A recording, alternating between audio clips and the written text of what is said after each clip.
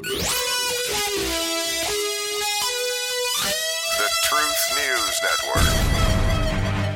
At one time, the government would not permit you to watch Elvis Presley shake his hips on TV. It was too racy. Have you been to a grammar school lately? Because that's where the fight to save or destroy the culture really is, literally, on the home front, separating parents from their children and submitting kids to the worst kinds of pressures and manipulations, and that's the truth. From TNN, the Truth News Network, with your host, Dan Newman. That's just one truth you're going to hear about today.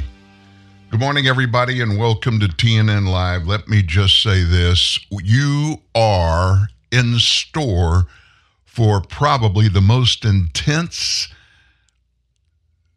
show ever heard here at TNN Live. I struggled for a term to come up with, but let me say this. You need to buckle up because we're going to dig in. And many of you, even though what you're going to hear is 100% factual, you may not want to hear some of it. I'm just warning you. For the rest of you, if you are here to get facts, if you want facts, and you want specifics about many of the things that are happening right now today in our country, you're not only going to want to lock in and listen intently to the show live today, you're going to want to grab it when it shows up on the various podcast hosting sites many of you already use, like Apple Podcast, Spotify Podcast, Google Podcast, iHeartRadio, on and on and on and on. But it's full of things, many of which are going to shock you. Some of you, they won't, because you're a regular here, and we keep you abreast of the latest going on in our nation at every level, every day. So when and what are we going to weigh into all this stuff? Let's just do this. Let's pause for a few minutes. This may be the calmest, most pleasant thing you hear on the show this morning. I guess I flew too high.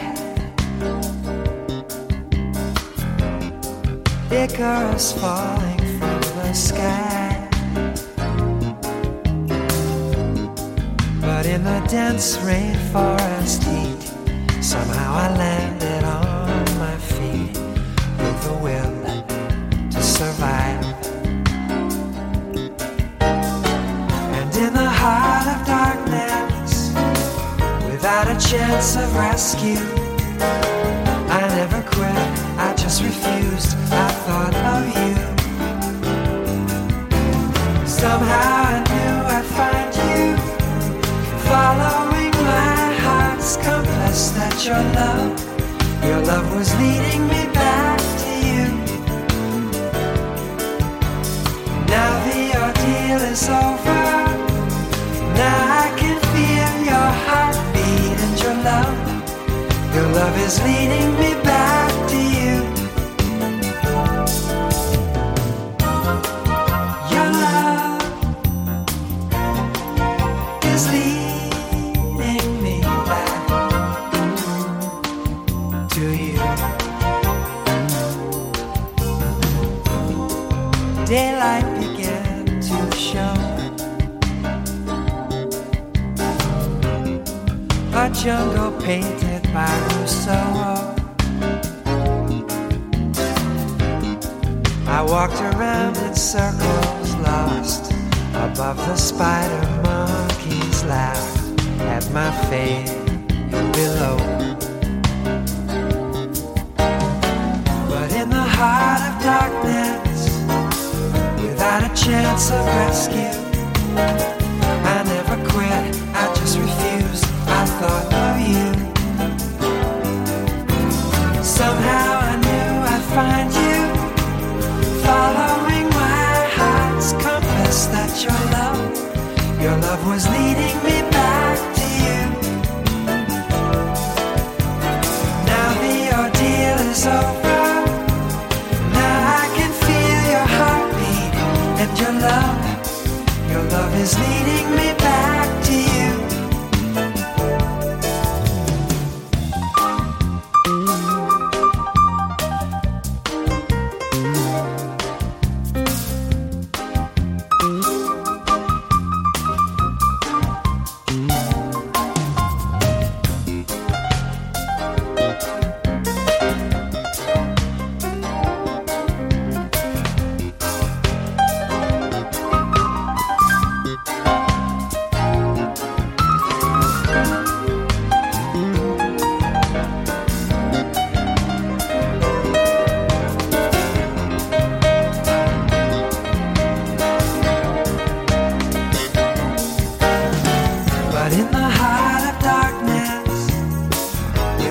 chance of rescue. I never quit, I just refused. I thought of you.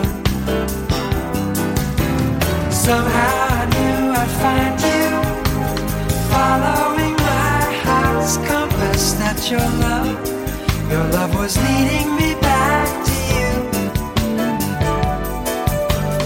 Now the ordeal is over. Now I can feel your heartbeat, and your love is leading me back to you.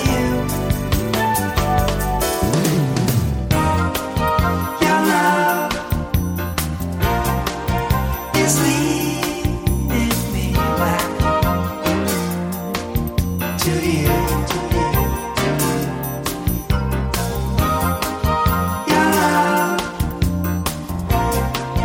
is leading me back to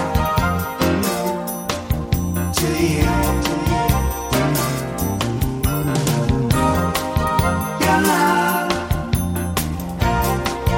is leading me. Oh, that's kind of calm and cool and relaxed, right? I am anything but calm and cool and relaxed this morning. I did sleep pretty good last night, and that's because I refused to get involved in all of the he said, she said opinions that just flooded across every news media outlet and a newspaper, you name it. Everybody's crowing. Well, not everybody. The American people, the voters, the taxpayers, in large part, more than half of, are not crowing about the new set of indictments that came out late yesterday from Special Counsel Jack Smith. Now, I'm not going to denigrate people today. I'm not going to. You're going to hear from a bunch of well-known, entrenched politicos in the Washington, D.C. landscape. You'll probably hear, if you stick in with me on this show for 2 hours, you'll probably hear from 40 different people. And I'm not going to belabor you with talking about and making allegations and pointing fingers. I'm going to let people, the people, tell you for themselves exactly who they really are. And almost every moment of this show today is going to be about the United States of America, our current position in the world, the way our government is falling to pieces, and it's not accidentally, it's purposeful. In every instance, like Jack Smith doing what he did, and everybody knew he was known to do these kinds of things. He's had multiple cases overturned, even one unanimously by the U.S. Supreme Court. Many others. He's a bulldog. Facts, truth don't matter. It's political cause. It's a chance to put somebody that has different political views, to put them down. And let me just tell you this. I know you've heard what the charges are. A lot of it has to do with January 6th, finger pointing, yada, yada, yada. Not accepting a fair election, trying to overturn a peaceful and truthful and legal election, all that kind of gibberish.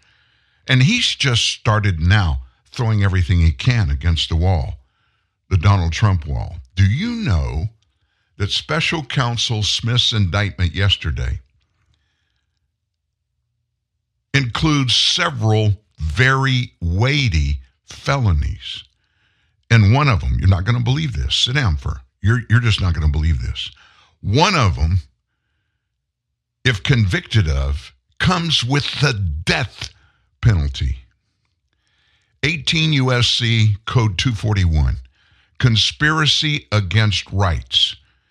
It includes a penalty up to 10 years in federal prison, but it adds that if death results from the actions covered under this provision, the offender may be executed if two or more persons conspire to injure, oppress, threaten, or intimidate any person in any state, territory, commonwealth, possession, or district in the free exercise or enjoyment of any right or any privilege secured to him by the Constitution or laws of the United States, or because of his having so exercised the same, or yada, yada, yada, yada. It goes on with some more. And here's what the consensus is.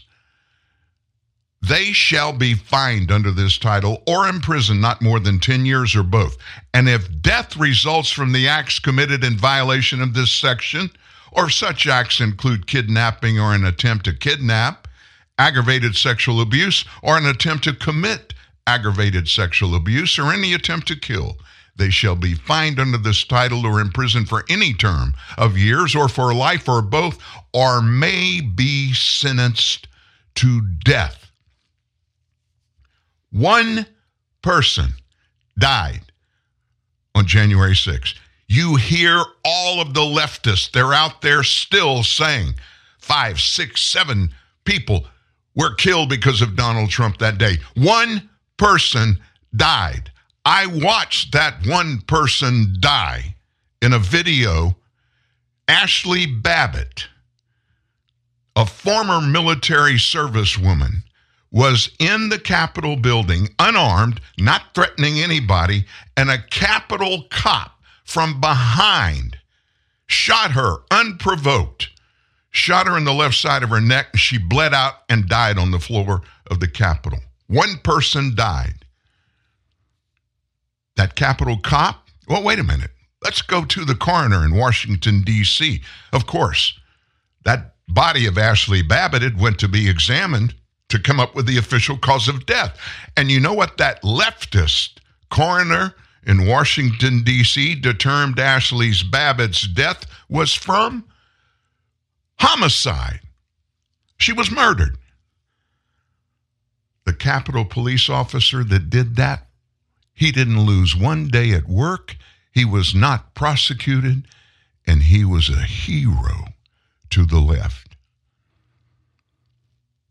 Democrats and even some of Trump's Republican opponents, they've tried to blame him for apparent efforts by some of the rioters to kidnap Vice President Mike Pence, Speaker of the House Nancy Pelosi. And Smith is going to try to argue that because they want Donald Trump not in the White House. They don't want him in Bedminster, New Jersey, or Mar-a-Lago, Florida. They want him behind bars. And they're willing to say anything and do anything to see that that happens. Oh, he wouldn't accept the results of a legal election. I'm kind of trying to hold my breath, and I'm watching the numbers of people that are logging in, and you'll understand why in just a second. In fact, I'm going to go ahead and do it now. For those of you that are recording this show, and many people do, make sure your recorder is running, because this whole thing centered around Donald Trump would not accept the results of the 2020 presidential election. And he tried to do all kinds of things illegally and did a bunch of illegal things that Jack Smith is going to try and convict him for. You're going to hear a little bit during this show about the actual process that is already underway to see Donald Trump hanging by his toes somewhere in a dark prison cell. You are supposed to just pay attention, believe what you hear about election results. Don't even think about or listen to any people that lie to you and tell you any elections or cheating. There's cheating going on. You can't believe that. You can't believe those people, and don't you dare question. Don't you dare question the results of any fair election that happens in the United States. So, in 10 seconds, push your record button. What are you going to hear? You're going to hear 10 minutes of election interference claims. Every one of these, this is back to back. Bam, bam, bam. Out of their own mouths, you're going to hear them. This is from the 2000 election, the 2004 election, the 2012 election, the 2016 election, and even down in Georgia, the gubernatorial election. Who are you going to hear from? Barack Obama, Hillary Clinton, Kamala Harris, multiple members of the House of Representatives currently, some are gone, and also from the Senate. Every one of them a Democrat. And they all claim elections were stolen. How can you win with Russian interference, though? That's the real what I'm thing. scared about in 2020. But rightly. Because I think he's an illegitimate president that didn't really win. So how do you fight against that in 2020? You are absolutely right. He's an illegitimate president in my mind. Would you be my vice presidential candidate? Folks, look, I absolutely agree. Trump didn't actually win the election in 2016. He lost the election, and he was put into office because the Russians interfered. Trump knows he's an illegitimate president. The president-elect, although legally elected, is not legitimate. I don't see this president-elect as a legitimate president. You said you believe that Russia's interference altered the outcome of the election. I do. We have a president who, if in fact it is proven, has been assisted by the Russians and may in fact not be a legitimate president. The one thing that Trump is fearful of when it comes to his being president is that finally we will see how illegitimate his victory actually was. I have an objection. I object to the 15 votes from the state of North Carolina. I object because people are horrified. He's an illegitimate president. Do you believe Trump is a legitimate president? What I believe is that there's no question that the outcome of this election was affected by the Russian interference. There absolutely is a cloud of illegitimacy. So that legitimacy is in question, yes. So that was a very tainted election. And in that sense, it's illegitimate. Why do you think the president is going to such great lengths to essentially prove that he beat you? Because he knows he didn't. He knows he's an illegitimate president. Stolen emails, stolen drone, stolen election. Welcome to the world of unprecedented Trump. So do you believe President Trump is an illegitimate president? Based on what I just said, which I can't retract. The Russian attempt to hack the election, and frankly, the FBI's weighing in on the election, I think makes his election illegitimate. There was a widespread understanding that this election was not on the level. We still don't know what really happened, Isaac. I mean, there's just a lot that I think will be revealed, history will discover, but you don't win by 3 million votes and have all this other shenanigan stuff going on and not come away with an idea like, whoa, something's not right here. The outcome of the election was affected by their interference, and now we need to know, to what degree, if any, the Trump campaign was actually in collusion with with Russia. He knows he's an illegitimate president. So of course he's obsessed with me, and I believe that it's a guilty conscience. We actually won the last presidential election, folks. They stole the last presidential election. And Al Gore won that election. I think he won it anyway. Actually, I think I carried Florida. Bush versus Gore.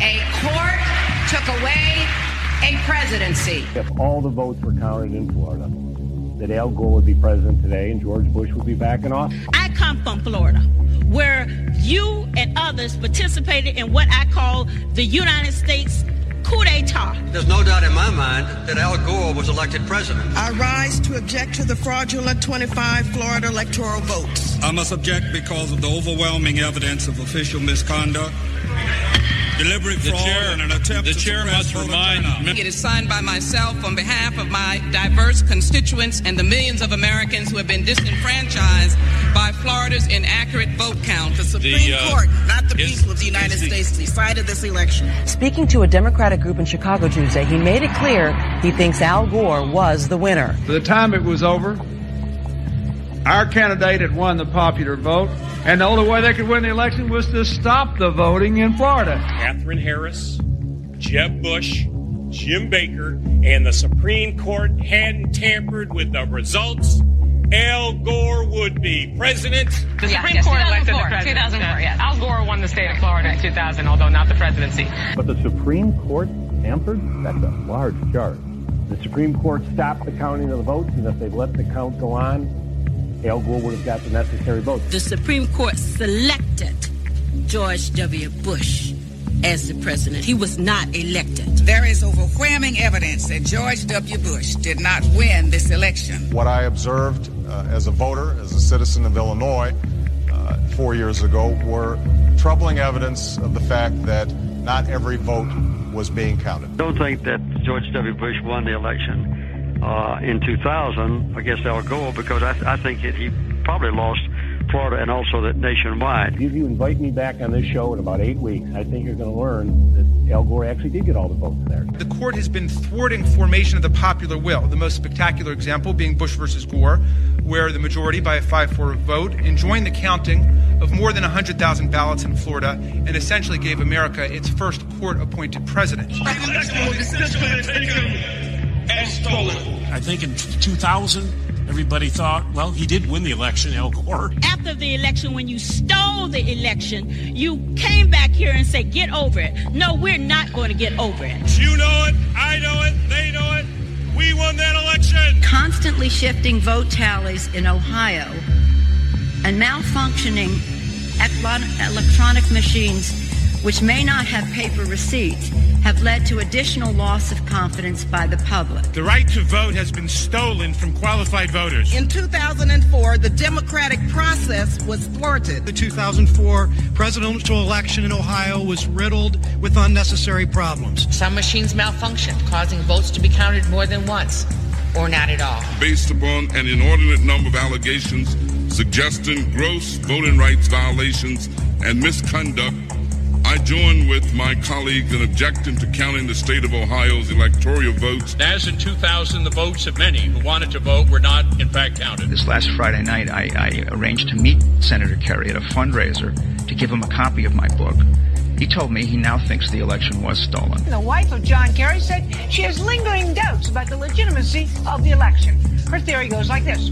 Two brothers, she calls hard right Republicans, own 80% of the voting machines in the U.S. Therefore, it would be easy to hack into the mother machines that control the electronic voting. There were numerous irregularities in Ohio, including large percentages of rejections of provisional balloting, problems with voting machines. As we look at our election system, I think it's fair to say that there are many legitimate questions about its accuracy, about its integrity. There are still legitimate concerns over the integrity of our elections. I agree with tens of millions of Americans who are very worried that when they cast the ballot on an electronic voting machine, that there is no paper trail to record that vote. The numerous irregularities that occurred with the electronic voting machines in Ohio on November the 2nd of last year point to an unresolved national crisis. We cannot declare that the election of November 2nd, 2004 was free and clear and transparent and real. There must be independent testing of the voting machines used in Ohio. I'm not confident that the election in Ohio was fairly decided. We know that there was substantial voter suppression, and the machines were not reliable. The members of Congress who have brought this challenge are speaking up for their aggrieved constituents, many of whom may have been disenfranchised in this process. Treating today's electoral vote count in Congress as a meaningless ritual would be an insult to our democracy unless we registered our own protest against the obviously flawed voting process that took place in so many of our states. Voters who wish to cast a vote for president or vice president can't approach the polls with certainty that their vote will be counted. One of the most significant problems in Ohio and in many other states was the lack of measures to ensure the integrity of electronic voting machines. In 2004, they caused Democratic voters in Ohio to wait for 8 hours before they could cast their ballot. They turned the Department of Civil Rights and the Justice Department into the voter suppression division with voter ID laws, voter purging, voter caging, voter intimidation. There aren't going to be any more election stealings. And despite the final tally and the inauguration and the situation we find ourselves in, I do have one very affirmative statement to make.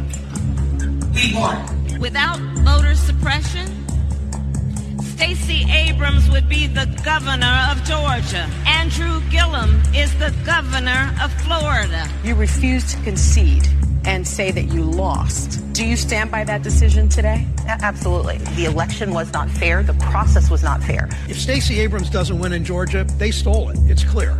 It's clear. I think that Stacey Abrams' election is being stolen from her. It was not a free and fair election. Brian Kemp stole the gubernatorial election from Georgians and Stacey Abrams. But will I say that this election was not tainted, was not a disinvestment and a disenfranchisement of thousands of voters? I will not say that. Some of the highest profile people, many of who are still in government, several of them are gone, have passed away.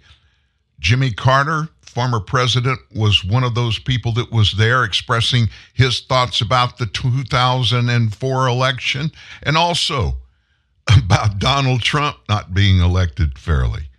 Jimmy Carter, peanut farmer, probably until Joe Biden, the absolute worst president, especially for U.S. economics and for the American people, than any other president. Like he knows. And then you heard the usual pontificators, the talking heads. They were out there. They don't want anybody to remember. You heard about 10 of those people were standing in the halls of the U.S. Senate and the House of Representatives and were officially objecting to the election results that, remember the election results when they're certified by governors and they go to the Electoral College and the Electoral College cast their votes. It's official. And you're an insurrectionist if you question it. But not any of them. They were just exercising their First Amendment rights. If you joined us late, my temperature is very high today. And let me just stop right here and tell you something. You know, many of you are here every Tuesday. Every Tuesday, Steve Baker joins us in the second hour. Steve Baker's an investigative journalist, a really good one. He's one of the top ones in the D.C. area right now, especially. And a lot of it has to do with January 6th and the horrors of that day. When Steve is on our show, every time Steve's on our show, we have the ability here to look at the screens that show where people are listening from live to TNN Live. And it has cities and states. It has IP addresses. We don't know who these people are. But Steve and I laugh about it regularly. Every time he's on this show, there are two numbers that pop up. Not numbers, but IP addresses. And they're from Langley, Virginia. What's in Langley, Virginia? The CIA. Now, does that mean they're listening in surreptitiously? No, because they know we have the ability to do that. Every podcaster, every radio station that streams its products online has that same ability. But they're doing it to make sure we understand they're listening to the things that Steve Baker brings to this show.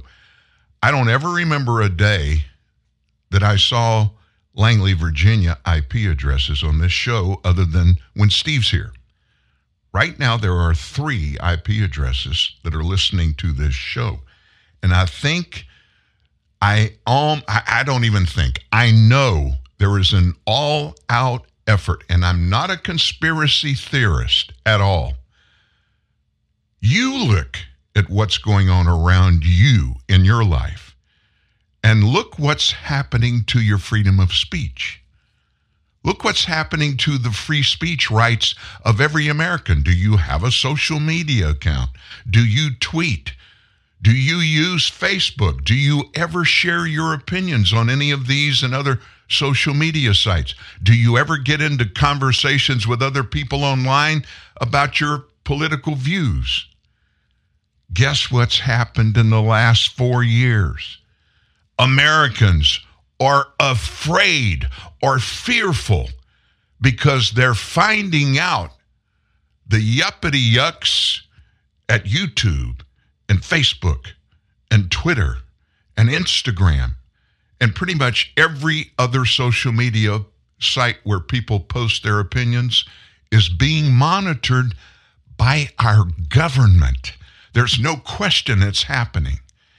And so what are they doing? They have weaponized the Department of Justice, the FBI, and Merrick Garland and the rest of the DOJ, Merrick Garland, the Attorney General, and they're using it to stifle Americans' First Amendment rights of free speech. It's happening everywhere. The 3 IP addresses. One of them signed off. There's 2 now, only 2. From Langley, Virginia, listening in. They're just listening in to send a message. That's all they're doing. And don't think that kind of thing doesn't happen to all of us. Again, it's no longer a conspiracy. It's been proven beyond a reasonable doubt. So you heard 10 minutes of Democrats. Every one of those were Democrats, including former presidents, current and former vice presidents, senators, dozens of members of the House of Representatives, and Senate members, U.S. Senate members, all of them claiming those elections were stolen. Why were they stolen? Because Republicans won those elections. And we all know, this is a Democrat Party world, and they're supposed to control everything in politics. And when they don't, screw the American people. You know, the ones that voted for those people, those horrible Republicans, screw them. They're just nothing but a bunch of extremist MAGA folks, mega MAGA folks. Come up with another name. They got to denigrate everybody that thinks differently than they. And guess what's happening? Fear is gripping the hearts of everybody in the political system on the left side of the aisle. And you know why? Because we, the people, are standing up and voicing our opinions, even in the face of being crushed, our First Amendment rights being systematically taken away from us. And you know how you know it's really happening? When it's pointed out, specific instances of that, they just shake their heads and blow it off. They don't care anymore. They have no accountability to their bosses. They used to, but not anymore. Well, what do you mean, Dan? They used to. Well, the voters would send them to D.C. Why do we vote for these people? Because they tell us the things they're going to do for us when they get there. And in days past, that was pretty much the practice. You go up there with messages that come from your congressional district in your state that you're representing the people in, and you vote for them and what they want and what they don't want. Bam, that's it. Now, that falls down on the list. It may be a consideration, and not in every case, but in many, many, many cases, the people's will, the people's wish doesn't even show up on their priority list. And if you're even on that list, you're way down below what they want to accomplish to enrich themselves personally, and of course to open the floodgates of success and financial success at using the people's money for payback, quid pro quo. You vote for me, you give me a campaign contribution, this is what I'm going to do for you. Once again, you can quote me on this. Their feelings, almost without exception, in the Democrat Party. Screw the voters. We're the bosses. We know what is right. We know what is best for them. We don't even have to listen to them. We're just going to shove it down their throats. Do what we want to do. Can you be a little more specific now? Let's just do a little rundown. What's going on right now in our government? Well, Democrats control both the Senate and the White House. Democrats use the media as their unofficial messengers to all of us. The Department of Justice, Attorney General Merrick Garland, through the actions that we watch every day, all of them, us Americans, they've weaponized all of their power against conservatives of every kind. The FBI, even with a Republican as an FBI director, we're told Christopher Wray, he's a registered Republican. The FBI is part of the weaponization of government against us all. Example, the proof that the FBI used all social media outlets to still the First Amendment rights of every American. And of course, they did it in the name of quelling dis or misinformation. We've got to control those things. Joe Biden, as president without the use of Congress, he's used executive orders, almost so many we can't even know the number, and other executive edicts to ignore the rule of law, forget about it, in numerous ways, and commits by himself and authorizes others in his administration to ignore laws. And the reason they say they can do that or they need to do it is because we don't think those laws are fair. And we're going to walk around them instead of changing them in the democratic way. We're just going to ignore them and do it our way. And now there's a presidential election 16 months away. The DOJ has consistently made clear to all of us, they will never indict anyone in government leadership during an election cycle, right? They're the ones that authored that. It's not a law. It's not in the Constitution. It's just being smart and fair. Yet Donald Trump is facing numerous indictments, certain court action during his campaign and during the election cycle. And they're doing it in this time frame purposefully. Justice? Come on now. It's not being meted out evenly for all alleged offenders under Attorney General Garland and FBI Director Wray, and there are numerous examples. Let me just give you a few. The presidential classified document process. It's been weaponized against Joe Biden's leading opponent for president. Now, this is the DOJ doing that, FBI. Trump is pummeled every day in the media about the Mar-a-Lago document scandal. This is going on while Mr. Joe, who never was a president when he took 1,800 boxes of classified documents over his years in the Senate and vice president, he held some of those documents in his think tank at the Penn Center in the office next door to the Communist Chinese office at University of Penn. It's a fact. Some of them he took to 2 different residences of his. Some were in the garage right next to his Corvette. Trump had the Mar-a-Lago documents stored and locked in storage with 24/7 Secret Service protection. Every classified document held by Joe Biden, his having them is a felony, punishable by jail time and or heavy fines. He had zero authority to have even one. Jack Smith, Jack Smith's special counsel. He's publicly kept the nation abreast of all of the alleged Trump document wrongdoing. And we've never heard a single word about the special counsel's investigation of Biden's 1,800 boxes of classified documents in his possession, has been many of them for decades, and every document he had, having it is a felony. And he's our sitting president.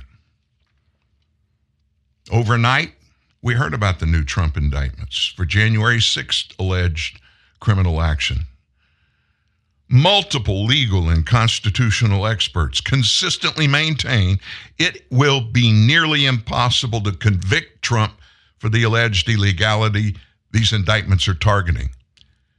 But what happened to abstaining from such investigation during an election cycle, right? Hunter Biden, he's even in this conversation. Hunter's wrongdoing and illegality has been in the news for 5 years and top of news for at least 3.5. Numerous documents, text, emails, bank records now, photos, testimony under oath indicate it's more than likely that Joe is involved, was involved, and is involved, and not only assisting his son in his business ventures, but Joe almost certainly received money from those foreign individuals and corporations.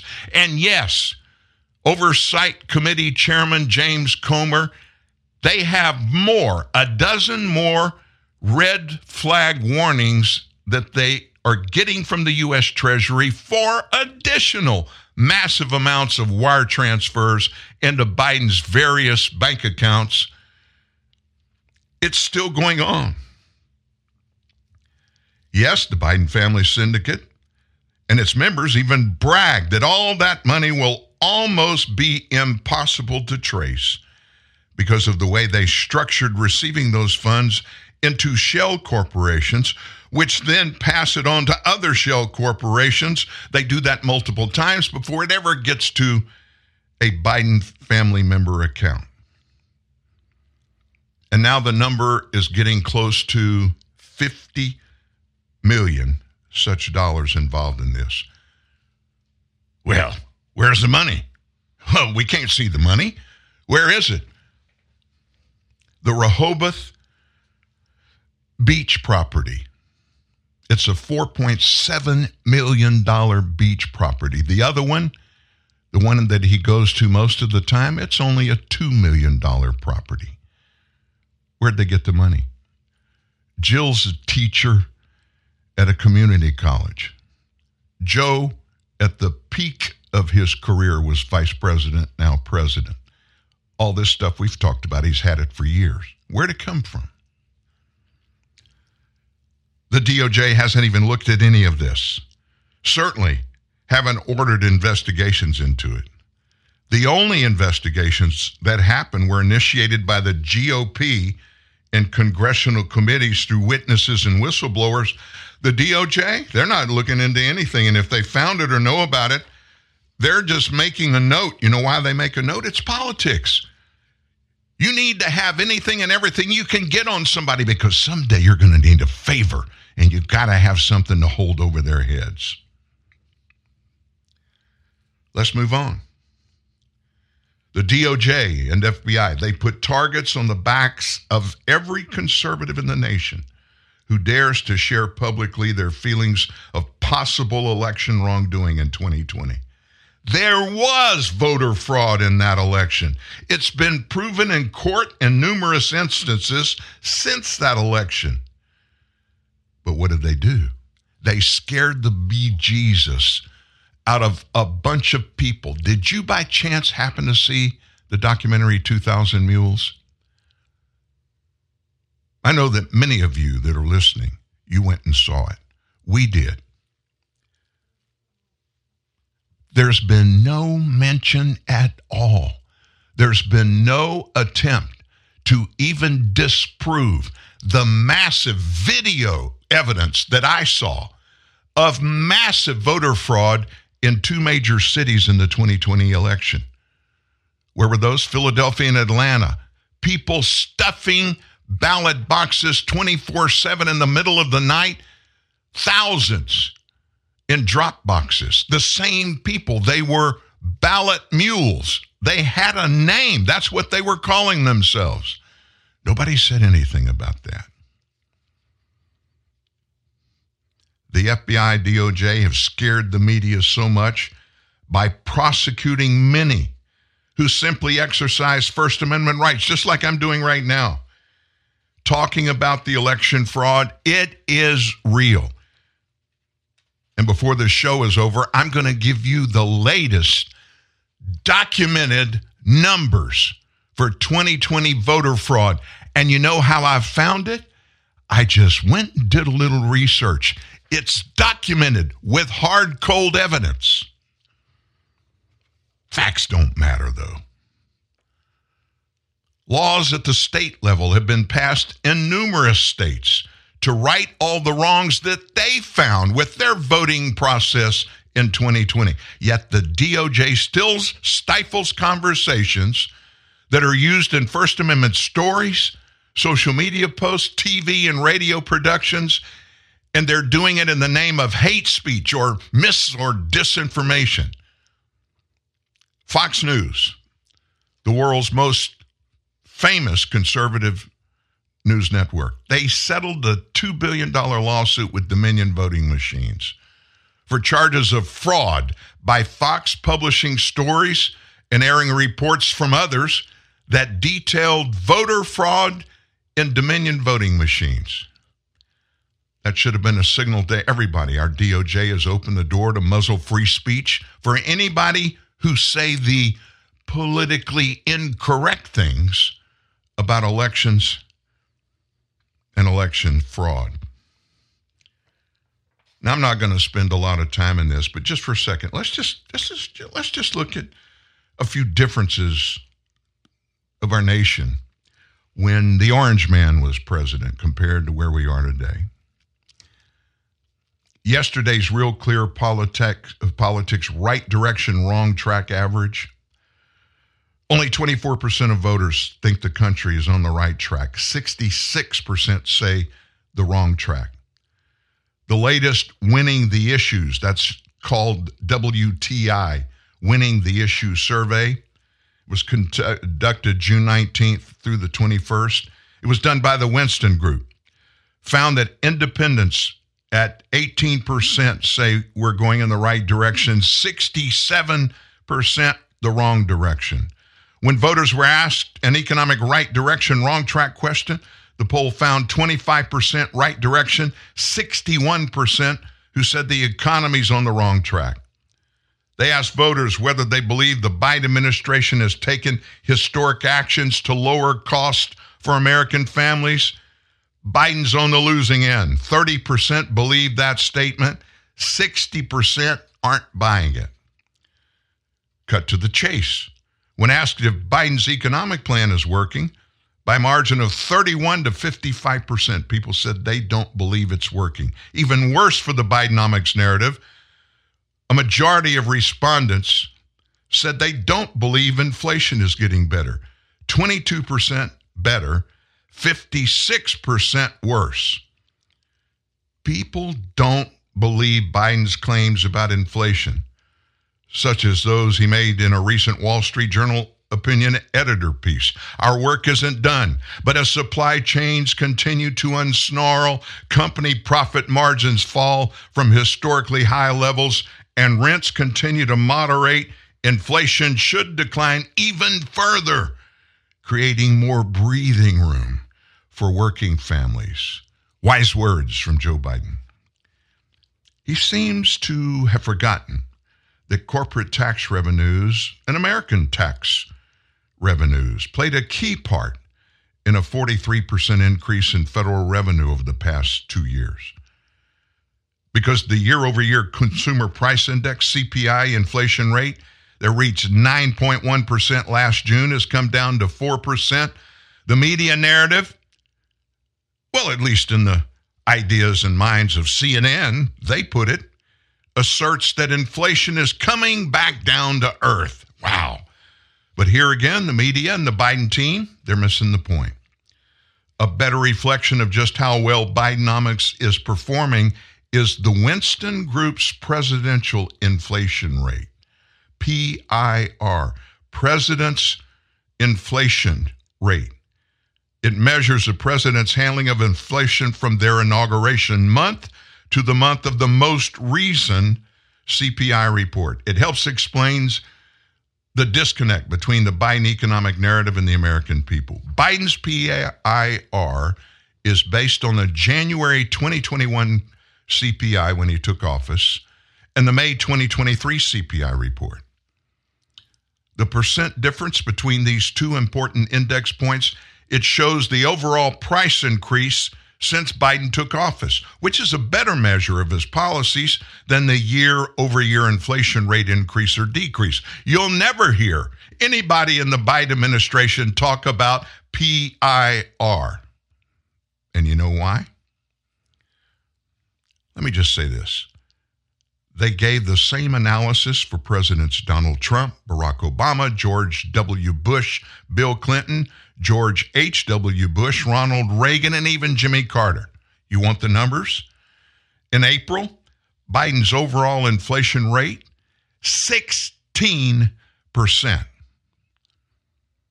In the May report, his inflation rate had increased to 16.3%, which means prices have gone up 16.3% since he was sworn into office. Of the previous 7 presidents, only Carter had a worse number.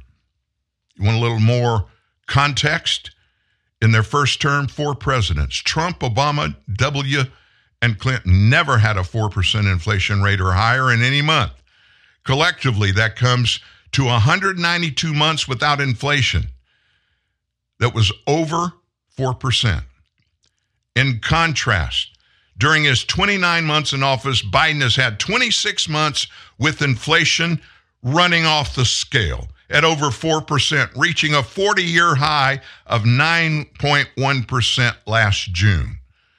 According to his PIR, presidential inflation rate, looking at specific categories, food prices up 19% since the start of his term. And that's up from last month, by the way. Gas prices have come down from their peak, but are still at a staggering high 51.4% increase. 51.4% increase since he's been president. Electricity, cost for electricity also high, 21.8% up.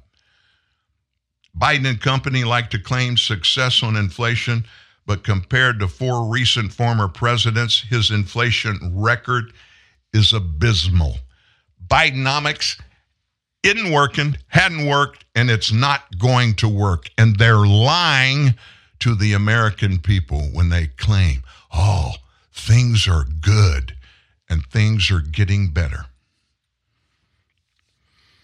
So, folks, as we go to our first break of the day, almost an hour into the show, if you think it gets lighter, if you think you've heard all the bad stuff, you haven't heard anything yet. I would suggest, if there's someone you love dearly, during this break, you get them on the phone and tell them how to get on this show live. Because the information that's still to come will blow their minds, and it will blow yours. It's one of those things we know a lot about here, you and me. But a lot of other people don't quite know. You know why? It's the truth. Truth. More truth. Up next. It's amazing. He's talking about motorcycle insurance, and people love it. And of course, they love the savings they're going to get with Geico, but it goes beyond that. You deserve to save. Heard that before. You deserve to save. I know. I need you to hear me. You deserve to save. I deserve to save. I mean, he has a way of making you feel seen. Bundle car and motorcycle insurance and save at geico.com. Believe in the power of friendship. Really? You guys are good. Movies right when you want them. Watch unlimited movies instantly for only $9 a month from Netflix. That's so cute, it's stupid. This is your home. This is your family room / gym. The guest bedroom / music studio. The daybed / dog bed. The living room / yoga shanty / regional office. How did you guys do it? / classroom. And this is the basement / panic room. Maybe what your family needs is a vacation home / vacation home. Find yours on the Vrbo app. Does it matter to you that all our chefs are well trained? Or that our kitchens are both SLSI and GMP certified? That we freshly bake goodies throughout the day? Well, it matters to us to know that your family will enjoy every bite. At Kiehl's, we're fresh because of what we do. But more than that, we're fresh because of you. Saying it out loud. No spin, only the truth. Again, Dan Newman. So why don't we do a little step to the side just for a few minutes and take a break away from this recent insanity. Let's go back and pick up a little aged insanity. I'm going to get in trouble. Still got 2 of those Langley, Virginia IP addresses listening to the show. Why am I going to get in trouble? Because of what I'm about to talk to you about. By a margin of 52 to 40%, voters in America believe that cheating impacted the outcome of the 2020 presidential election. Oh no, you're not going back there, Dan. We put that all to bed. Even Fox News won't talk about the cheating that went on. Yeah, they got bought off. BlackRock bought them off. You know, it was interesting. When they settled, BlackRock, when Fox News settled with Dominion, the next day after the settlement was announced, BlackRock bought a huge chunk of stocks in Fox News parent company, trading on the stock market. Everybody could see it. I looked it up. I heard about it, and I looked it up to make sure. And you know how I found out it really happened? The same day, all of a sudden, I started seeing BlackRock commercials on Fox News. BlackRock happens to be one of the 3 largest equity firms on the planet. They own more stock in more companies than does anybody else, period. And they are there to rip freedom and our freedoms apart. They believe in everything that's opposite of what you came to listen to this show for. Fox News is in the tank now. And part of that settlement was they had to get rid of Tucker Carlson. I wonder why. It's not just Republicans who believe the cheating in 2020 occurred. Even 34% of Democrats believe it. 38% of those who somewhat supported President Biden still believe it. A broad range of Americans think this: men, women, all age groups, whites, those who are neither white nor black, Republicans, those who are neither Republicans nor Democrats, all job categories, all income groups, except those making over $250,000 a year, and all education groups, except those who attended graduate school, believe there was cheating, and with good reason. New research is out. Peer-reviewed economics journal, Public Choice. If you want it, go to Public Choice and you can get it. What I'm telling you now.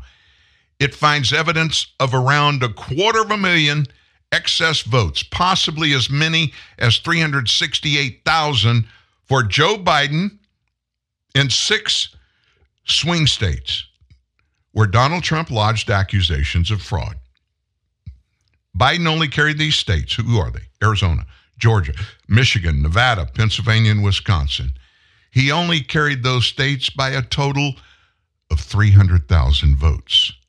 Excluding Michigan, the gap was 159,000. Why haven't you heard about that? Well, what did I just tell you about Fox News? What other conservative outlet out there is going to go against? They know why Fox News isn't doing this and carrying this stuff now, because they were doing it before, but they got popped for more than $1 billion and threatened with more if they didn't shut up.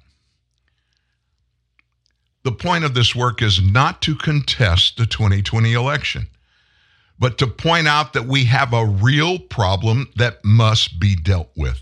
Americans must have confidence in future elections. Some Trump allies like attorney Sidney Powell, who famously promised to release the Kraken and then provided no evidence, have helped to discredit these concerns. Courts have rejected challenges to the 2020 presidential vote, generally citing lack of evidence that any alleged fraud would have altered the outcome in a particular state. That's the caveat they put in on all of this. Now, we're not saying there wasn't voting, but we've not seen evidence We've not seen any proof that the results of fraud, it happened, would have altered the outcome in any particular state. Now, how the heck would courts in Pennsylvania know that fraud didn't alter the outcome in Arizona or Wisconsin or Michigan or Georgia or Pennsylvania? You see what I'm saying? It's not about substance. It's about a narrative that they can spin and stay below the radar screen. Republican plaintiffs argued that since their observers couldn't watch the vote counts, and in many cases were prevented from seeing other evidence, they couldn't provide such proof without investigations backed by subpoena power. And nobody could get subpoena power. Still, while some judges have agreed that irregularities occurred in 2020, they weren't willing to grant discovery in the absence of evidence that fraud could reverse the election results. Did you hear that? Their reasoning? They wouldn't let discovery happen. What is that? That's when you file a lawsuit and then people from both the person filing the suit and whoever it's against, their lawyers start asking for all evidence to be presented. These judges didn't want that evidence to come out because you know what? They knew there was voter fraud. Now, let me ask you this. You've heard, and I've been told over and where, Dan? Where was there enough voter fraud to overturn an election? Well, for these reasons, I don't know. Not a single place did a judge say, let's go to discovery mode and y'all bring in the evidence. That didn't happen one time. Not one time. So what good would it do? Well, let me ask you this. Here's my opinion. I'm a registered voter in Caddo Parish, Louisiana. I have one vote. I got a voice. I'm using it here, and there are a bunch of people listening to me right now and will listen when they pull this podcast down later today from any one of 37 different podcast sites. They're going to hear me say this. And you know what? Nobody's going to pull an ad from this venue. Not one. I don't care. I'm a fact checker and a fact purveyor. Truth lives in a vacuum. How many times have I told you that? I want the truth all the time.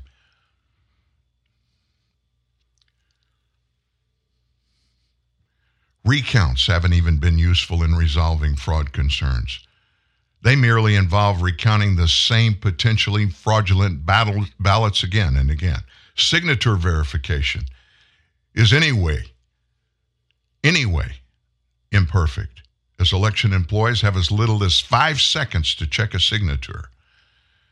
Amidst unprecedented numbers of mail-in ballots in that 2020 election, many states didn't even try to verify signatures. If somebody mailed in multiple ballots, there was virtually no way to catch them.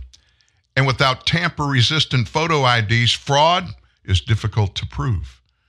Unless someone tries voting multiple times in the same precinct, there is no way to catch them. There are 3 tests of voter fraud. First, comparing precincts in a county with alleged fraud to adjacent similar precincts in neighboring counties with no fraud allegations. Precincts, voter precincts, they tend to be small, homogeneous areas, and many consist of fewer than 1,000 registered voters. When comparing Trump's absentee ballot vote shares among those adjacent precincts, it showed up differences in Trump's in-person vote share and in registered voters' demographics in both precincts. Now, precincts count in-person votes. Central county and parish offices are responsible for counting absentee or mail-in ballots. A county with systemic fraud may count absentee or mail-in ballots differently from a neighboring county or parish. And we can try to detect fraud by comparing the results in bordering precincts that happen to fall on opposite sides of a county line. These precincts will tend to be virtually identical. Voters may simply be on the other side of the street from their precinct neighbors. In 2016, there was no unexplained gap in absentee ballot counts. 2020, a way different story. Just in Fulton County, Georgia alone, that's Atlanta. One test, documented test, yielded an unexplained 17,000 votes. 32%, folks, more than Biden's margin over Trump in the entire state. One precinct, Fulton County, Georgia, one city, one county. So with the focus on winning the state, there's no apparent reason why Democrats would get out the absentee ballot vote more in one precinct than in a neighboring precinct with similar political and demographic characteristics. Another one, apply the same method to provisional ballots in places like Allegheny County, Pennsylvania. Contrary to state law, voters were allowed to correct defects in absentee ballots by submitting provisional ballots on Election Day. Analysis found that such permissions in Allegheny County alone contributed to a statistically significant 6,700 additional votes for Biden in a state decided by fewer than 81,000 votes. And the third, artificially large voter turnouts can also be a sign of voter fraud. This fraud could come in the form of filling out absentee ballots for people who didn't vote, voting by ineligible people, or bribing people for their votes. Republican-leaning swing state counties had higher turnouts relative to the 2016 election. Interesting, huh? Democrat-leaning counties had lower turnouts, except for the Democrat counties with alleged voter fraud, which had very high turnouts. Estimates likely understate the true amount of fraud with absentee ballots. You really couldn't ascertain possible in-person voting fraud. Allegations have arisen of many ineligible in-person voting in Georgia, Nevada, Pennsylvania, and Wisconsin. In Fulton County, Georgia, 2,423 voters weren't listed as registered on the state's records. 2,560 felons voted, even though they had no completion record of their sentences. And every one of those votes were fraudulent. Voter fraud erodes trust in elections, makes people less motivated to vote again. Compared to Europe and other developed countries, America is unique in its lax approach to voter fraud. When all demographic and political groups in our country support voter photo IDs, and even 46% of Democrats believe that mail-in voting leads to cheating, ignoring our concerns are not going to make the problem go away. We need change, don't we? We need change. Well, guess what? Nothing changes if nothing changes. Nothing changes if nothing changes. Before we shift gears, I'm going to let you listen to a short little audio soundbite. Adam Schiff, trying to think of a nice name, Mr. Liar in Chief in the United States Congress from California. He was on a show, I guess it was yesterday or the day before, with another yarn stretcher, Jen Psaki, former Biden White House press secretary. And the pair talked about Trump's eye-popping legal bills because of all of this. The numbers in this Washington Post story were just eye-popping, or they felt that way. The Washington Post says that $40 million of legal costs for Trump was spent by his PACs and by his, essentially, entities paying for his campaign just this year alone. What was your reaction when you saw that? Well, it is eye-popping, but it also shows, I think, by one powerful metric, how much Donald Trump's running for presidency is part of his strategy to keep out of jail. This is all about the hope that he becomes the next office holder and he can make all these legal problems go away as the next president. And he's willing to spend, whatever campaign contributions come his way to represent anyone that is deemed loyal to him. And the problem with this is we saw in the January 6th investigation how Trump appointed defense counsel for witnesses. In one case in particular, we're suggesting to a witness, hey, you should say you don't remember these things, even if you do remember them. It allows the Trump defense team basically to get their stories. Control them almost. Control them, to get their stories all aligned, to coach witnesses to say they forgot things that they do remember. So it's problematic from a point of justice point of view, but I think this is what they're trying to accomplish. Now, this week, one of the pieces of new details we learned was this, of course, details in this superseding indictment. And you, of course, played a significant, important role in the first impeachment trial for Trump. As you look to the details here and as we're learning more, do you feel this case of obstruction is even more clear than the Mueller case, or how do you compare them? They're both strong in different ways. In the Mueller investigation, it was Trump trying to fire people like Comey or even threatening to fire Mueller to obstruct the investigation. It was coaching witnesses to create false statements. Here you have the willful retention of defense information, national security information in violation of law. Then you have obstruction of the investigation where Trump is essentially directing that boxes be hidden. And then you have a effort to hide the obstruction by coaching people to destroy the security footage, the video footage. So it's essentially cover up on top of a cover up.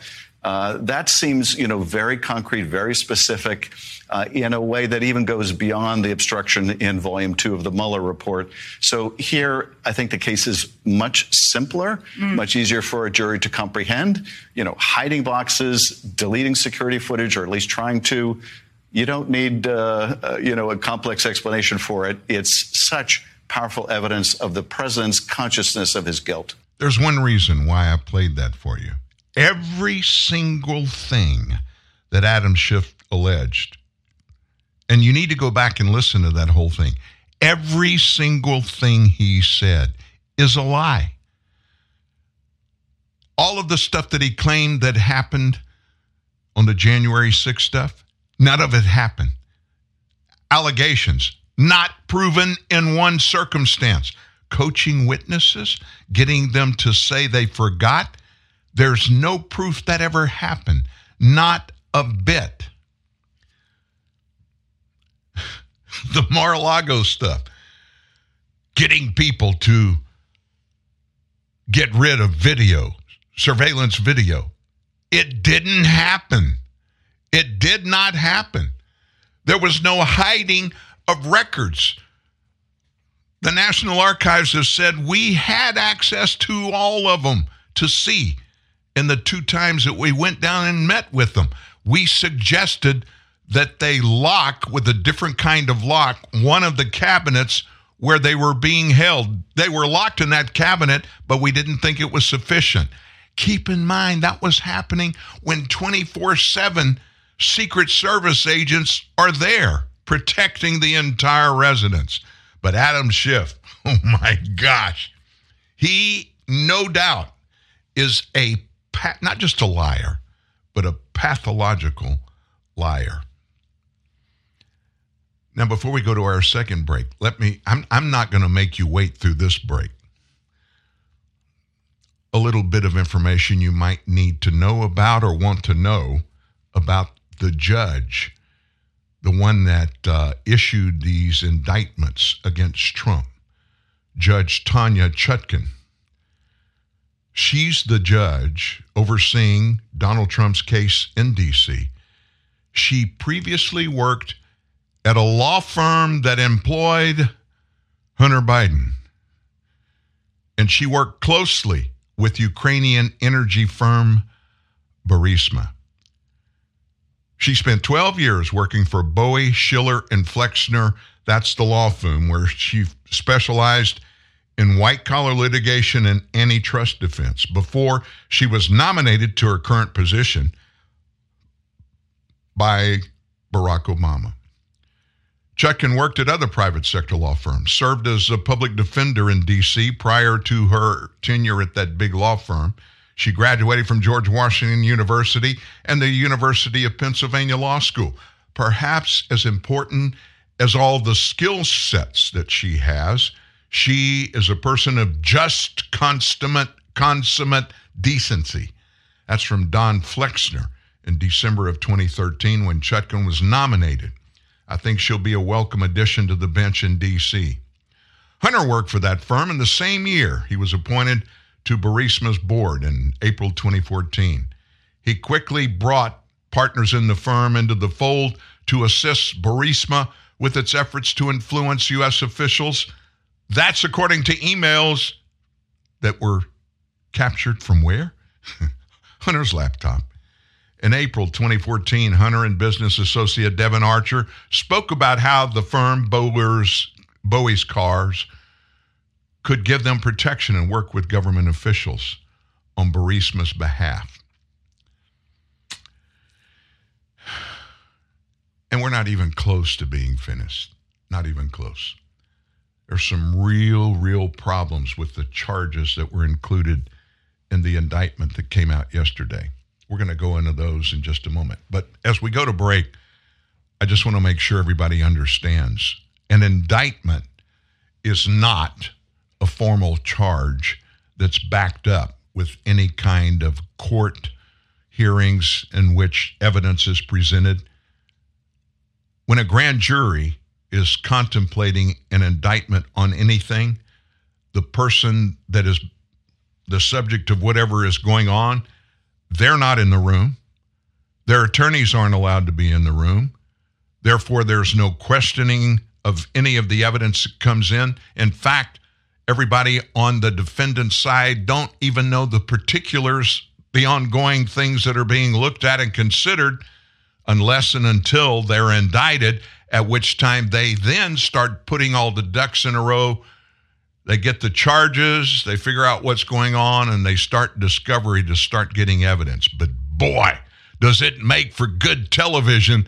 And if you're a Democrat right now, with Joe Biden barely keeping his nose above water, and every time some of this bad news comes out, that horrible orange man's approval records and support only go up. Dadgummit, we got to do something. We got to find some way to keep him from going to the White House. Oh, by the way, as we go to break, Jonathan Turley, an accomplished constitutional attorney, he said Trump's January 6th indictment, what he's being indicted for was for his First Amendment rights, saying what he said. And anything that would take that away or punish him is a violation of the First Amendment. That's just one little bitty truth. Genuine Ford Parts and Service presents a word from your wallet. Are we at the gas station? Yeah, I know. I'm feeling these gas prices, too. I'm the wallet down here. Head to a Ford dealership. Why? Proper vehicle maintenance. A new air filter can save 19 cents a gallon. Correct tire inflation up to 6 cents a gallon. Wow, that sure adds up. Fat wallets are very in right now. Right now, Motorcraft air filter replacement is just $19.95 or less. Replacing a dirty air filter can increase fuel economy by as much as 10%. Well, done. That was easy. Maybe you should listen to your wallet more often. Well, you're typically pretty quiet. Well, I didn't want to be a pain in the... Hurry in for the best deals we've had in years. Money-saving rebates on brakes, batteries, tires, and more. See your participating Ford dealer today. Get crackin' and feel unbeatable with new omelet bites from Dunkin'. Bacon and cheddar or egg white and veggie. Made with cage-free eggs and packed with protein. Take on the day with new omelet bites from Dunkin'. America runs on Dunkin'.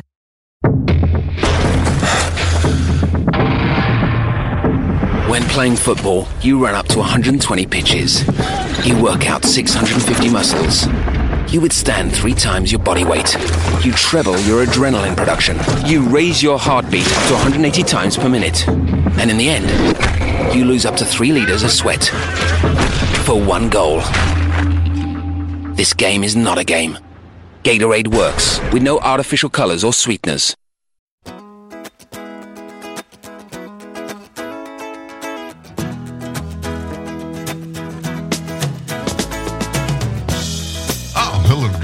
I got to be honest with you. Can we listen to a little? Save now on furniture. Everything for your home. I messed up. I did something I shouldn't have done, and I got caught for doing it. I apologize for that little pause there. You know, we hadn't talked about giving you details on who Jack Smith really is, the special counsel. Well, let me tell you a little bit about him. He was a war crimes prosecutor, and so after that, he went to the Justice Department to lead the public integrity section. During his time in that position, the section pressed ahead with significant but very challenging prosecutions against some prominent public figures from both political parties. Prosecutors scored a public corruption conviction against former Virginia Governor Bob McDonnell, who was a Republican. But nobody wants to talk about this. But that case was later overturned by the Supreme Court. Unanimous decision of the Supreme Court. He also prosecuted former Democrat vice presidential nominee John Edwards, but a jury acquitted Edwards on one count, deadlocked on the others, and the DOJ declined to try him again. Now, he didn't lose them all. He led the unit of the DOJ when Arizona Congressman Rick Renzi was convicted of corruption, a verdict that was left in place by the Supreme Court, though Trump pardoned the Republican before he left office. Former New York State Assembly Speaker Sheldon Silver was indicted in 2015 on corruption charges, later was sent to prison. So, as was reported earlier this week, his wife, named Katie, contributed to Joe Biden and to far-left anti-Semitic Representative Rashida Tlaib. She also produced a documentary about former First Lady Michelle Obama. So Smith has the responsibility of determining whether to prosecute Trump in the connection with the Capitol riot. And of course now, after the indictment, we know he is getting ready to do it. But I thought you'd kind of want a little bit about who Jack Smith really is. So former vice president, he just came out swinging yesterday. I was very, very let down when Mike Pence did what he did. Let me just say this. In various articles that we've published through the years, we have shared on numerous occasions and when I say our, I'm not talking just about me, but other contributors here at TNN Live and Truth News Network. I've not ever felt warm and fuzzy about Mike Pence, largely in part because when he was in the U.S. Congress, he didn't do anything. He didn't present a single piece of legislation. He was just there to be an attaboy guy. Who was his best friend? Former Speaker of the House, Walker, best friend. And so they were right in there with the tag of Rhino, Republican in name only. I was surprised when Mike Pence got the tag to run with Donald Trump, and I just kept my fingers crossed, hoping he wouldn't do anything that was, unseemly or negative as it pertained to Trump's policies. And he kind of did okay during his 4 years there. But then he started thinking about running for higher office, and he began to consider the landscape and start saying things and doing things that made it clear he was not a friend to Donald Trump. He didn't parse words yesterday in his reaction to Trump's indictment by Jack Smith. He released a statement following Trump's indictment on charges related to that January 6th riot at the Capitol and Trump's alleged efforts to overturn the 2020 presidential election. Pence accused Trump of, and this is a quote, putting himself over the Constitution. Pence accused Trump of putting himself over the Constitution. And he said further, a Trump candidacy would serve as a distraction from President Biden's disastrous record. Pence said, I quote, "Today's indictment serves as an important reminder. Anyone who puts himself over the Constitution should never be president of the United States," Pence said. "I will have more to say about the government's case after reviewing the indictment." But the accusation of his former boss was pretty evident. The former president is entitled to the presumption of innocence, but with this indictment, his candidacy means more talk about January 6th and more distractions. As Americans, his candidacy means less attention paid to Joe and Joe Biden's disastrous economic policies that is afflicting millions across the U.S., and to the pattern of corruption with Hunter. Pence declared the country was more important than one man and that the Constitution was more important than any other man's career. On January 6th, former President Trump demanded that I choose between him and the Constitution. I chose the Constitution, and I always will, he said. As your president, here we go.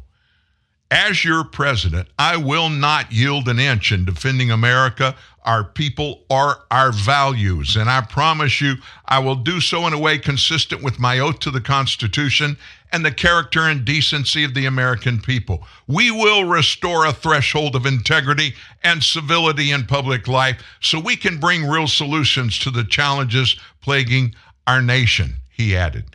Now, everything I quoted that he said is nothing, was nothing more than plain poppycock. And if you don't know the definition of poppycock, go look it up. It ain't nice. What you just heard was a very, very weak politician. He was weak when he was governor in Indiana. He was weak when he was a congressman from Indiana. And he was an empty suit as vice president.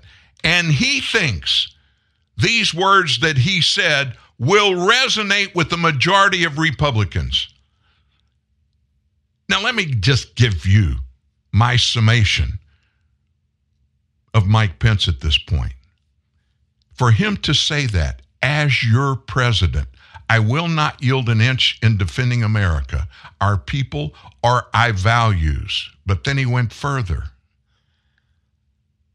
He promised that he will do so in a way consistent with his oath to the Constitution and the character and decency of the American people. Where in the Constitution is there anything mentioned that can even be closely related to the term decency? There was none. The people that wrote the Constitution were anything but decent. They actually had duels, and somebody died because they disagreed over stuff in the government that was being considered. Look, there's not a single Democrat, not one, that has come out or will come out and back Donald Trump on anything. You listening to this show, almost with no exception, are people that have recognized Trump's messaging sucks. He says nasty things about other people. He is a braggart. But I've said this numerous times on this show. As Deion Sanders once said on ABC Monday Night Football, it's not bragging if you can do it. Trump bragged, but Trump did it. Trump did more in 4 years than Mike Pence has done for the people of Indiana when he was governor, when he was a congressman, and for the people of the United States when he was vice president. And that's why he is struggling to get enough support to even qualify for the first presidential debate. And that's also why he is joining the left now and going after Donald Trump. Anybody on the right that uses as a personal qualification their decency, what does that tell you? They're not willing to go toe-to-toe with the political opponents that rip them apart every time they get a chance. Mike Pence by his actions yesterday and what he said that I just told you. He just painted the picture of who he really is. He is a Republican in name only. Now, maybe, just maybe, we need to rethink that rhino thing. You know why we may need to rethink it? The people that have self-identified as rhinos, Liz Cheney, the former House representative from Ohio, the two that were supposedly representing the Republican Party on the January 6th committee, and they were anti-Trump from the very beginning. These people are becoming to be proven as nothing more than leftist light. And the Republican Party, as I always knew it, it's gone. Who started the Republican Party? Abraham Lincoln. Liz Cheney. Dick Cheney's daughter. Dick Cheney was a warmonger. Do you have any family members that got hurt in the battle? Any one of the two battles when we went to Iraq? Needlessly, weapons of mass destruction justified George W. Bush taking us back in to get Saddam Hussein and to destroy his weapons of mass destruction. There weren't any, and they knew it. It was about the oil. Did you ever see W with the king of Saudi at his ranch out in West Texas, W's ranch, walking through, looking at the ranch stuff? Television showed the pair were holding hands. It was about oil and gas. Texans, oil and gas. Saudis, oil and gas. Men and women died because of those types of decisions. And Mike Pence, he identifies directly with that whole thought process. I know he's a professed Christian man. I have no idea what his heart looks like. I just see what he says, what he does, and what he doesn't do that he should be doing if he's a true conservative. And the stuff he's saying and doing proves that, in my opinion, he's not a true conservative. And that's sad. So we've got several legal experts that have reacted to this third indictment of Donald Trump. And they sounded the alarm late yesterday on how this indictment against his alleged attempt to overturn the election prosecutes protected speech. So we know what he was charged with. George Washington University law professor Jonathan Turley, he said Special Counsel Smith issued the first criminal indictment of alleged disinformation. If you take a red pen to all of the material presumptively protected by the First Amendment, you can reduce much of the indictment to nothing more than a First Amendment attack. Turley said, I felt that the Mar-a-Lago indictment was strong. This is the inverse of that. He said the indictment is unfair at points, noting that it quotes Trump in his speech about encouraging people to go to Capitol Hill. But just like the January 6th committee, it omits where he says, you should go peacefully. That's what Trump said. Does that sound like, hey, we're going to go down there and blow up the Capitol and kill all those evil Democrats? He told them to go to the Capitol after that speech that morning. But he said, you should go peacefully.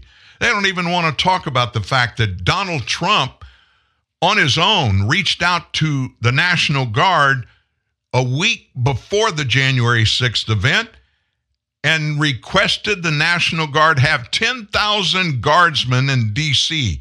for the January 6th goings-on that were expected. Now, why would somebody that wanted to overthrow the government, which would mean there would be probably physical violence that would happen that day, why would he want 10,000 National Guardsmen there if he wanted to get the election overturned in the simplest and easiest way possible? Lawyer and town hall columnist Kurt Schlichter called the indictment yesterday 45 pages of First Amendment protected activity. It's 45 pages of First Amendment protected activity broken up by 4 captions listing conspiracy statutes that do not apply. It's not a conspiracy to use free speech, an attempt to participate in the political system, no matter how badly our garbage elite wants it to be. Former New York federal prosecutor Andy McCarthy said Smith had to stretch the statutes to capture Trump's behavior. Smith has extravagantly stretched these statutes in an effort to try and capture this behavior, and that's because this is a proxy for what should have been a political impeachment process they're leaving to the criminal justice system.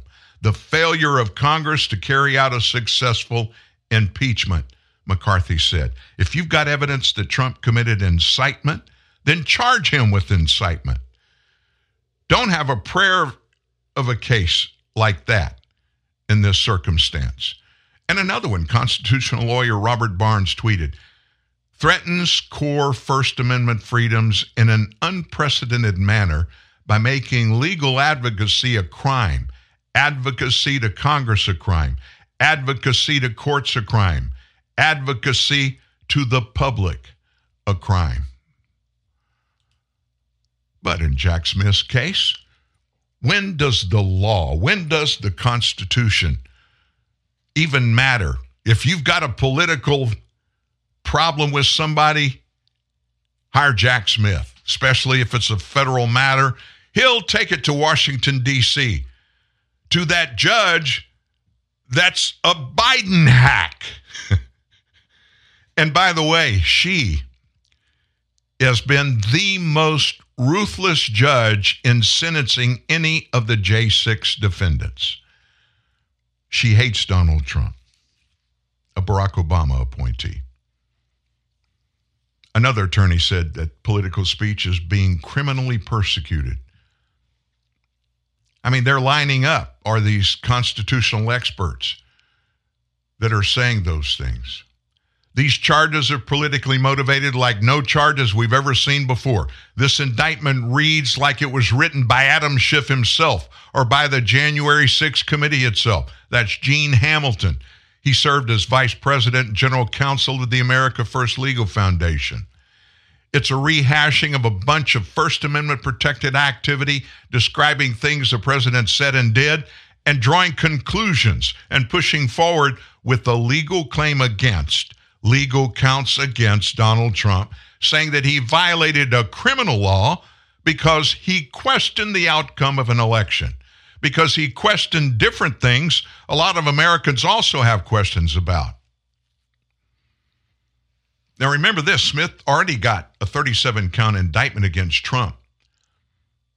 That came out in June based on an investigation into allegations surrounding those classified documents, which was supplemented with a superseding indictment issued Thursday that included charges against Carlos de Oliveira, a maintenance worker at Mar-a-Lago, the Florida state owned by Trump. We're in a situation now where dissent, where political speech is being criminally prosecuted at the highest levels against the primary political opponent of the sitting president of the United States. If that doesn't shock you, I don't know what will. I've not seen or heard a single reputable constitutional attorney that's come out on any of the far left, MSNBC, CNN, ABC News, CBS, NBC, any of those shows to try to make a case that constitutionally makes what Jack Smith is doing okay. In fact, the opposite is exactly what's going on. This is your home. This is your family room / gym. The guest bedroom / music studio. The daybed / dog bed. The living room / yoga shanty / regional office. How did you guys do it? / classroom. And this is the basement / panic room. Maybe what your family needs is a vacation home / vacation home. Find yours on the Vrbo app. Your true friends are the people in your life that totally get your inside jokes, your unique style, most important, what you want to eat. Taco Bell knows that when you get together with your real friends, it doesn't matter what you're doing, but hey, it might as well be something that everybody can get into, like the Taco and Burrito Cravings Pack with 4 crunchy tacos and 4 beefy 5-layer burritos. So even if you're all sitting around doing absolutely nothing, you know you'll still have a good time. It's Taco Bell's Taco and Burrito Cravings Pack. Get it for the friends that get it for a limited time at participating Taco Bell locations near you. Biggie bag, huh? It's new from Wendy's. It's everything you ever wanted for just $5. Everything I ever wanted? Wendy's bacon double stack, 4 nuggets, fries, a drink, and the spelling bee medal you lost in 2nd grade because you couldn't spell soliloquy. It really is everything I ever wanted. Get a bacon double stack with a 1/4 pound of fresh beef, nuggets, fries, and a drink for just $5. Wendy's Biggie Bag is everything you ever wanted. Sorry, I'm going to need all that back. Really?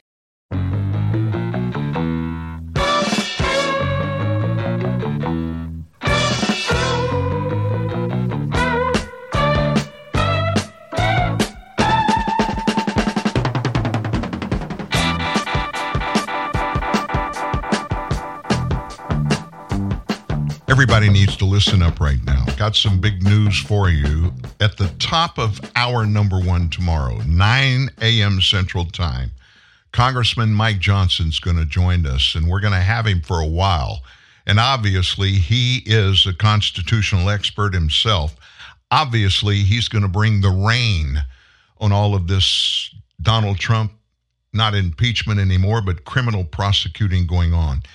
There's some other stuff he's going to visit with us about. The whistleblower, those meetings that they had in the House committee meetings there, and some of the other stuff that we may not have seen. But he's going to, and listen, when I say 9 o'clock sharp, you be here at 9 o'clock sharp. When we do our intro that we do every day, coming out of that intro, we're going live to Congressman Mike Johnson. He's a busy guy. And I want to make sure that everybody understands that he's here and why he's here, and make sure that they get a chance to listen to what the congressman has to say. There are other things going on that are pretty important. The Washington Post, by the way, not a conservative bastion of news at all. They informed us yesterday that illegal immigration jumped 30%. 30% last month. The numbers spiked 30% in July amid claims by Biden's pro-migration border chief that new policies, listen to what Mayorkas said, you heard him say it right here on this show, their policies are reducing illegal migration. The numbers are revealed by preliminary data collected by Customs and Border Protection data. U.S. agents made more than 130,000 arrests along the Mexico border last month, up from 99,545. That's almost 50,000 votes. Listen to me, we're talking about elections. 50,000 more illegals. The inflow has jumped in Arizona, partly because the Texas government is trying to block movement across the Texas-Mexico border. Large groups of migrants, this is from the Post, large groups of migrants from Mexico, Central America, and Africa even, have been crossing in recent weeks through the deserts west of Nogales, Arizona, to surrender to U.S. agents, straining Border Patrol holding facilities and transportation capacity. This inflow comes as border officials are being ordered to not stop or block migrants, but to focus instead on registering and then releasing the migrants into the United States. Now, why haven't we heard more about that? The Washington Post is the one we're going to get this report. Their report on the July 130,000 number doesn't show how many were excluded or how many were flown back to their home countries. These are just the ones that we know stayed.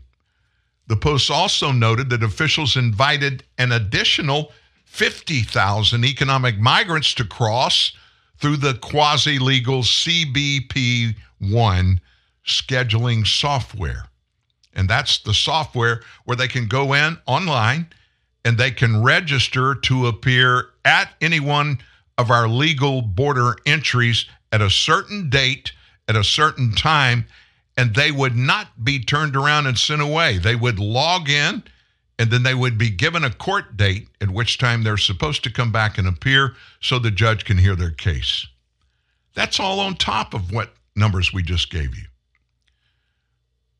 That number, 130,000, also excludes 30,000 illegal migrant gotaways who sneak across the border, and the roughly 30,000 migrants who are invited to fly from their home countries through the airport parole program.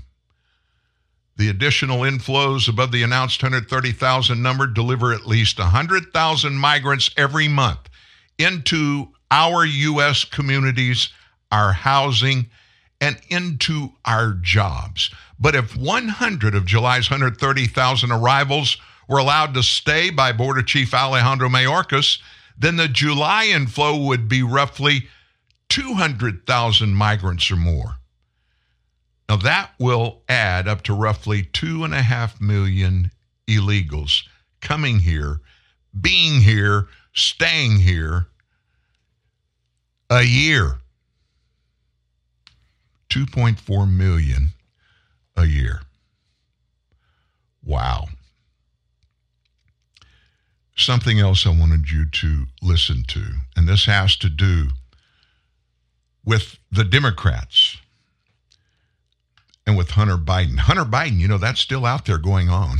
Of course, every time, these 3 indictment processes against Trump, every time one of those happens, either the same day or the day after, Special Counsel Smith takes legal action and indicts former President Donald Trump. There's still a bunch of Hunter Biden crap going on.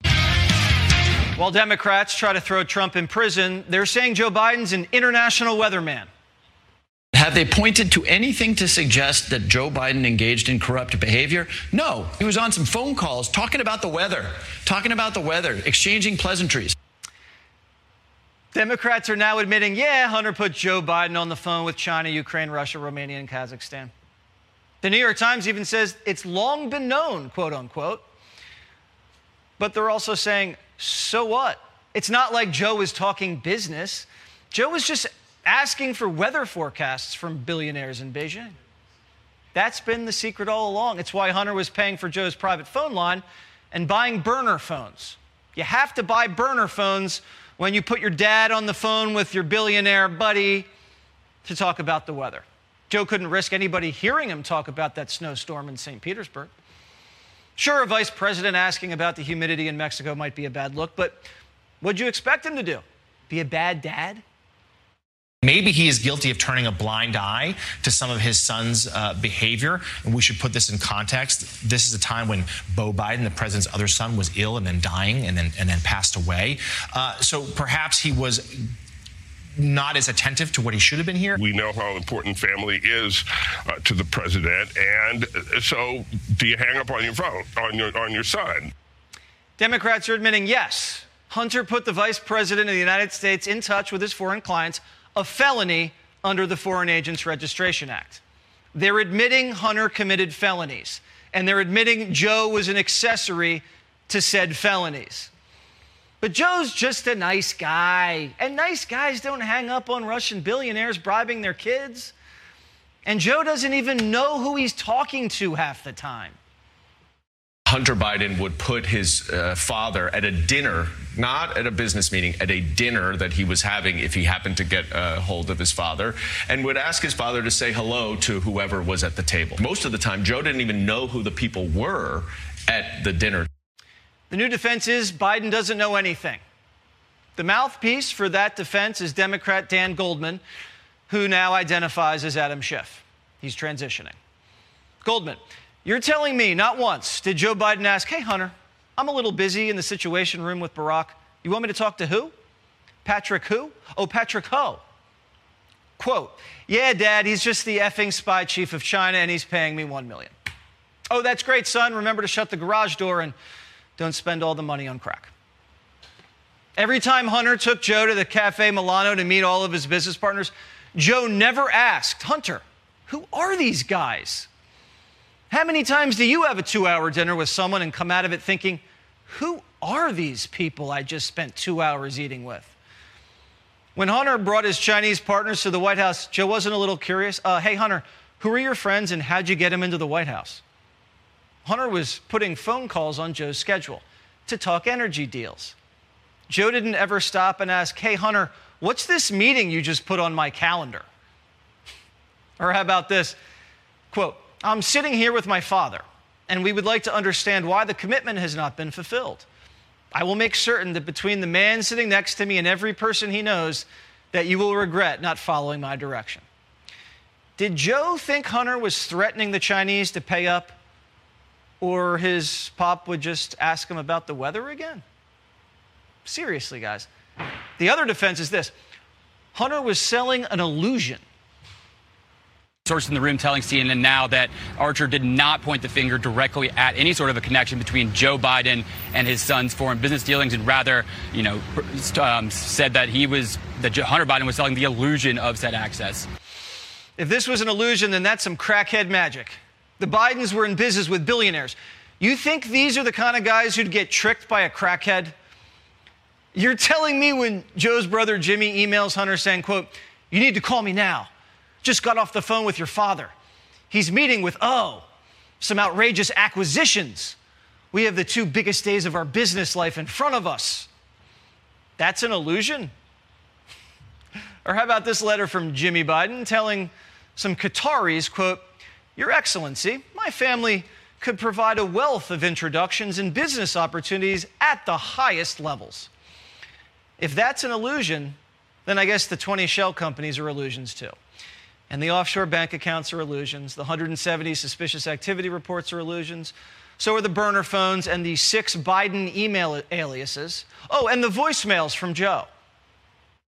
Hey, Palace Dad, it's 8:15 on Wednesday night. If you get a chance, give me a call. Nothing urgent. Just want to talk to you. I thought the article, at least the thing online, that's going to be printed tomorrow in the Times, was good. I think it's clear. So how would Biden know Hunter's in the clear if Joe didn't know anything? In the clear from what? In the clear from an illusion? And somehow have an illusion gave foreigners access to the White House. The illusion got a Ukrainian prosecutor fired. The illusion got Chinese approvals greased. The illusion even got a Russian billionaire off the sanctions list. It got them everything these crooked foreigners wanted. And it got the Bidens north of 50 mil. It even got Hunter a shiny diamond.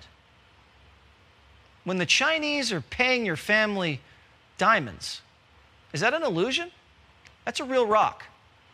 But you can't prove any of that, CNN says. It's all a big gray area. We all understand that a lot of these relationships operate in the gray areas intentionally, especially when you have somebody who is either related to a famous person or a powerful person or used to work for a powerful person. You want your clients to know that you can get them on the phone. Yeah. But if Democrats think this is all just a gray area or an illusion and Joe Biden is just a weatherman, then why was Burisma paying Hunter $80,000 a month? For weather services? He was getting paid for years.